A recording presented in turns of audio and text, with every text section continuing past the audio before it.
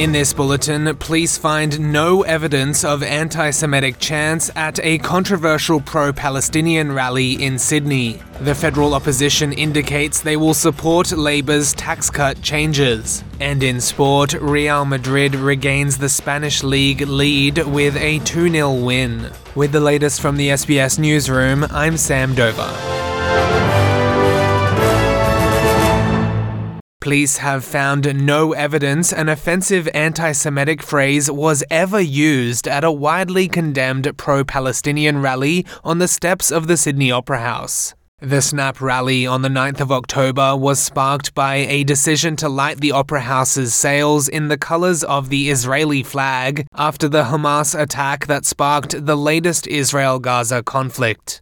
Edited footage of protesters appearing to chant "Gas the Jews" was later shared by the Australian Jewish Association with a news organisation, leading to widespread condemnation from politicians and changes to hate crime laws.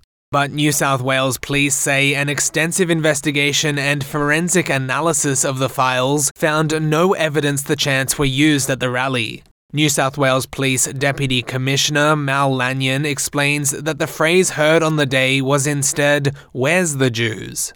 Investigators engaged an eminent expert in biometric science. That expert has conducted an audio, visual and acoustic phonetic analysis of the audio-visual files. As a result of that examination, the expert has concluded with overwhelming certainty that the phrase chanted during that protest, as recorded on the audio and visual files, was "Where's the Jews?" not another phrase as otherwise widely reported.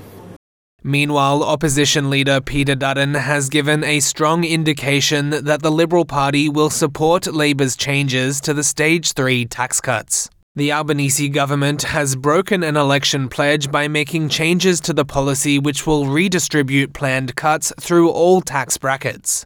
The government will need support either from the coalition or the crossbench to pass the legislation. Peter Dutton says the party hasn't settled its final position, but he won't stand in the way of lower taxes. Most Australians have been shocked by the brazen lie that the Prime Minister has perpetrated here. We wanted to wait for the details.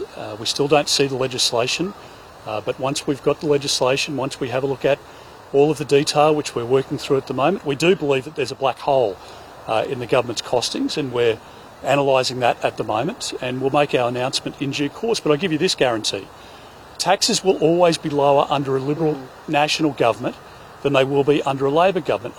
And 2 people have died after being struck by a freight train in Sydney's north. Emergency services responded to Berowra train station around midnight after receiving reports a man and a woman had been hit. New South Wales police say a man in his 20s was assisting a woman in her 30s to get off the tracks when they were both struck. Paramedics attended to the pair, but they were pronounced dead at the scene. They have not been formally identified. The circumstances of the incident are now being investigated. And abroad, the European Union leaders have unanimously agreed to extend $83 billion in new aid to Ukraine after overcoming weeks of resistance from Hungary. Before the summit started, EU leaders piled pressure on Hungary to lift its bloc, telling the far-right Prime Minister Viktor Orban he had to pick sides in the existential challenge posed by Russia's war. European Union President Ursula von der Leyen says the latest aid package should send a message to Moscow. Today is indeed a very special day. The European Council reconfirmed Europe's unwavering commitment to stand with Ukraine. We all know that Ukraine is fighting for us, so we will support them with the necessary funding and provide them with the much-needed predictability they deserve.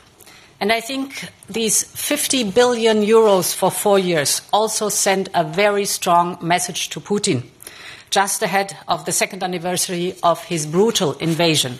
Ukraine's President Volodymyr Zelensky welcomed the agreement, saying the aid would strengthen long-term economic and financial stability of his country as the war with Russia approaches its 3rd year. And in football, Real Madrid have regained the Spanish League lead with a comfortable 2-0 win in a match rescheduled because of the Spanish Super Cup. Joselu Mato scored a goal in each half to move Madrid 2 points clear of Girona at the top of the standings. It was the 6th straight league victory for Madrid, who are unbeaten in 25 matches in all competitions, since a 3-1 league loss at Atletico Madrid in September. Madrid are 10 points ahead of both Atletico and defending champions Barcelona. Atletico defeated Rayo Vallecano 2-1 on Wednesday, while Barcelona defeated Osasuna 1-0. Both of these matches were postponed because of the Spanish Super Cup that was won by Madrid last month in Saudi Arabia. I'm Sam Dover, and that is the latest from the SBS Newsroom.